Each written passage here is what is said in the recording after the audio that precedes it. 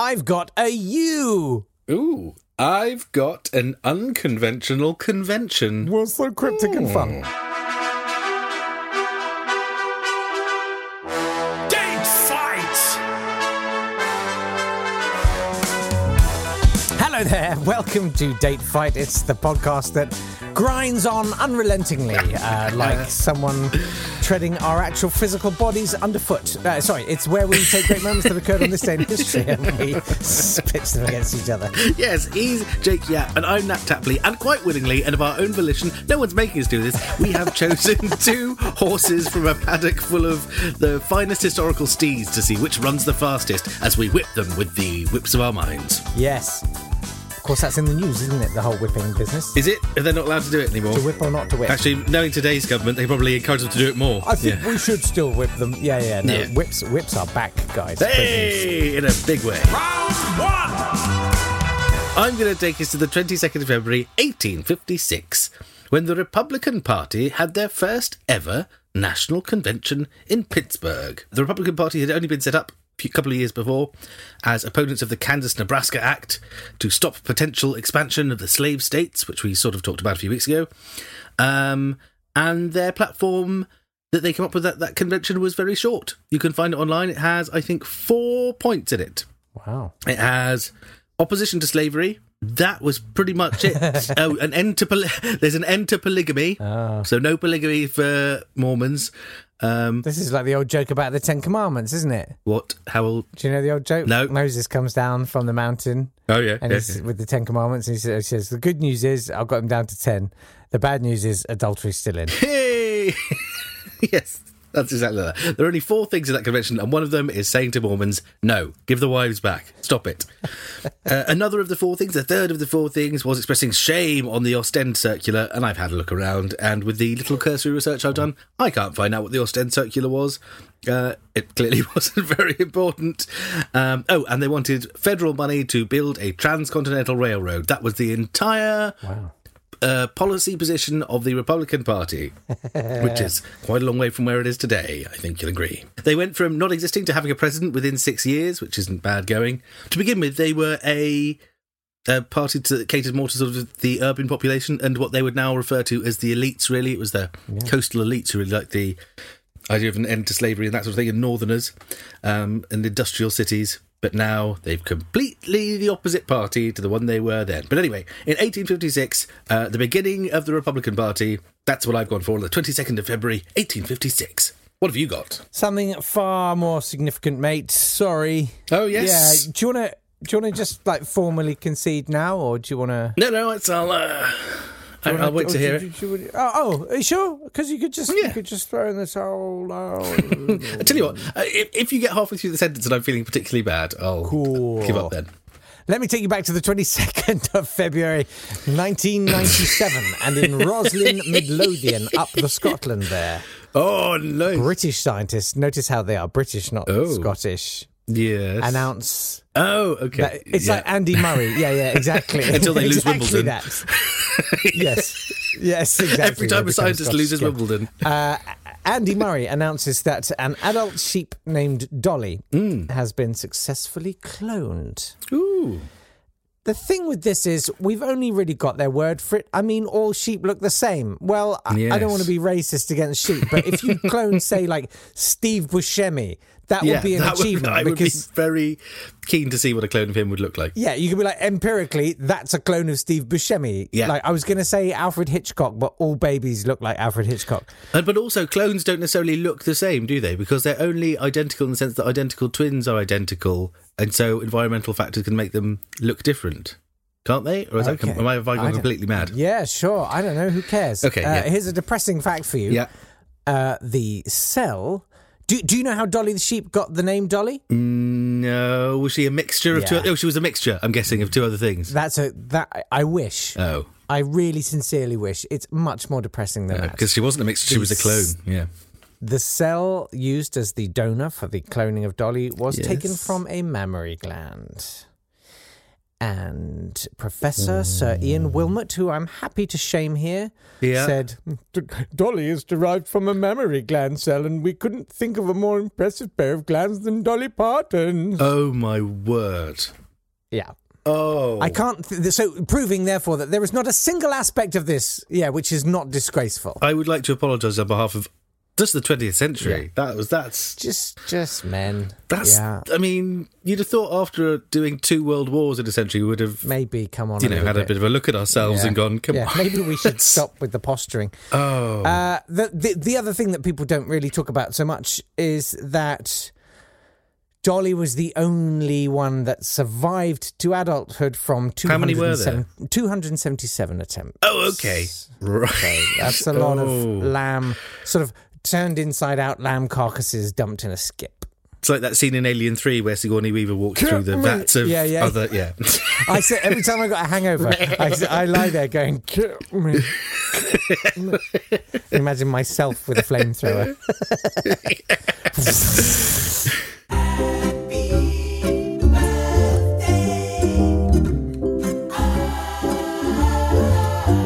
Happy birthday to Edward Gorey, who was Tim Burton before Tim Burton even existed. He wrote the Gashly Crumb Tinies and many other weird, dark little books, which you should probably read. Hey, speaking of, I'm sorry to break in, but yesterday you talked about the swimming pool thing, and somebody read the swimming pool story we found out on Twitter. Lots of people have now read it. Yeah. What was the writer's name again? It was Chuck Palahniuk, and when he reads it out at, it does book signings, so when he reads it out there, people tend to faint, because it is such a horrific piece of work. We did say don't read it, Chuck. And at least 3 people read it specifically because we Palahniuk. He wrote Fight Club and other things. Oh, there he is, Chuck Palahniuk. And don't read it. That's my advice. Do not read it. This is like The Ring. Swimming pool. I can't not. You've done it now. It's like a moth to a flame, and these other people read it on Twitter, and now I'm like, I need to see this. Okay, right. Is it called Guts or The Guts Effect? It was the cursed story. I had to get someone else to read it, otherwise I would have... That sounds promising. It's called Guts, yeah. It's printed called Guts. in Playboy magazine. Okay. It's online. I did link to it. Yes, printed in Playboy magazine and the Guardian Weekend 2 supplement. This doesn't look good. Inhale. Take in as much air as you can. No, I think I might stop there. Yeah. Give yourself a moment alone when you read it. Happy birthday to Rachel Dratch. She's the funniest one from Saturday Night Live in the early 2000s, and she's always funny in all the things she does, but she just turns up and does little cameos, but she's brilliant. Also happy birthday to Drew Barrymore. She was in E.T., and that's about it. And Charlie's Angels. You forgot the other bit. No, yes, Charlie's Angels. Now you've done And in the opening scene of Scream. Happy birthday to Papa John Creech, the blues violinist who played with Louis Armstrong and Fats Waller, and is the only blues violinist whose name can be used in a parody of a Madonna song.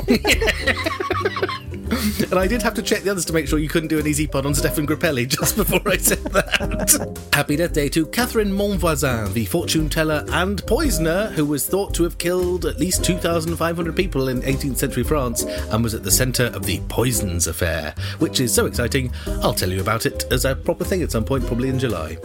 Happy death day to the Dowager Empress Wang. You know why she's in this list. Yes, I'm not going to explain any more than that. That's the death days. Mate, I'm reading the Chuck Palahniuk Are you well story. into it? You've lost me. Don't. A friend of mine, when he was 30... You don't want to read out anymore. It's still a family podcast, remember? I think I've read this. I feel... What frightens me is I feel like I've read I'm sure this. you would remember it. If you read it and forgot it, that would be the most impressive that's thing. That's what worries me. That's what... okay. I block out trauma. In which case, I forget you may everything. have had it read to you on many occasions. Maybe you're in hell and this is read to you every night and then you forget it by the next morning. Round 2. Well, it looks like we've drawn another tie on this one. Yeah. We're going back to the 22nd of February 1797. Yes. The Battle of Fishguard, the last invasion of mainland Britain. The use of the word mainland is very important there because there have been lots of invasions of Guernsey, Jersey, Ireland, the Isle of Wight, lots of other places. But this one is the mainland. Although it was Wales, so it doesn't really count. In support of the Society of United Irishmen, a French force landed in Fishguard in Wales. They meant to also land in Newcastle, I think, but they forgot to do that. The Society of United Irishmen was originally a parliamentary group who were trying to get rid of the British, but then became more radical towards the end of the 18th century. They became friends with revolutionary France and revolutionary America. And General Hoche landed a troop in Fishguard who... Now, they weren't all regular French army troops. Some were regular troops and others were... essentially just people they'd pulled out of prisons, mercenaries, whoever they could find. And as soon as they landed in Wales, they ran away and found to find things to get drunk on. Yeah. I love that. They were like, oh, we are here, what shall we do? But they were kind of like, oh, we live here now as well. They just like went into houses and they went to houses and just said, this is ours now. Ours now. You do not...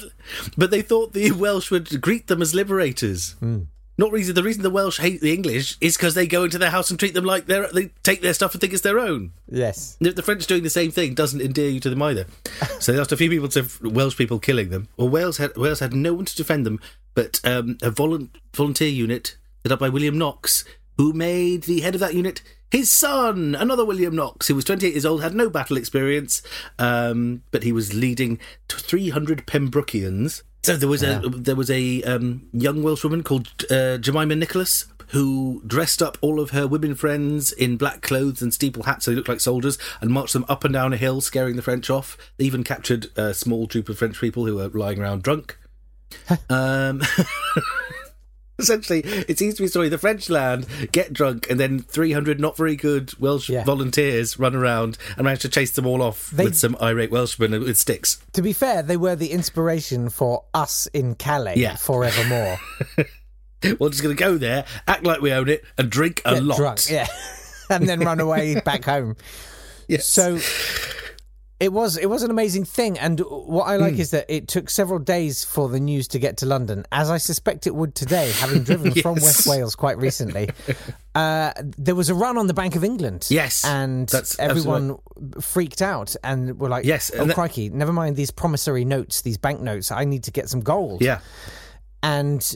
the bank suddenly had to go, oh, sorry, we were kind of lying. Where it says on English banknotes, yes, I promised to pay the bearer on demand. Sometimes we don't have all that. I haven't got it. I've only got half of that. Please stop. And so it changed the law. It changed the whole way money works in the UK. It was the first time we'd ever detached the value of the money from actually being a redeemable note to being irredeemable. Yeah. So the note was just a note which said it was £1 on after that. Yeah. And that's how all money works now. And something I would also like to bring up is it was not technically the last invasion of Britain, because do you know about Burnham Burnham? No, who's Burnham Burnham? He was an Australian Aboriginal activist.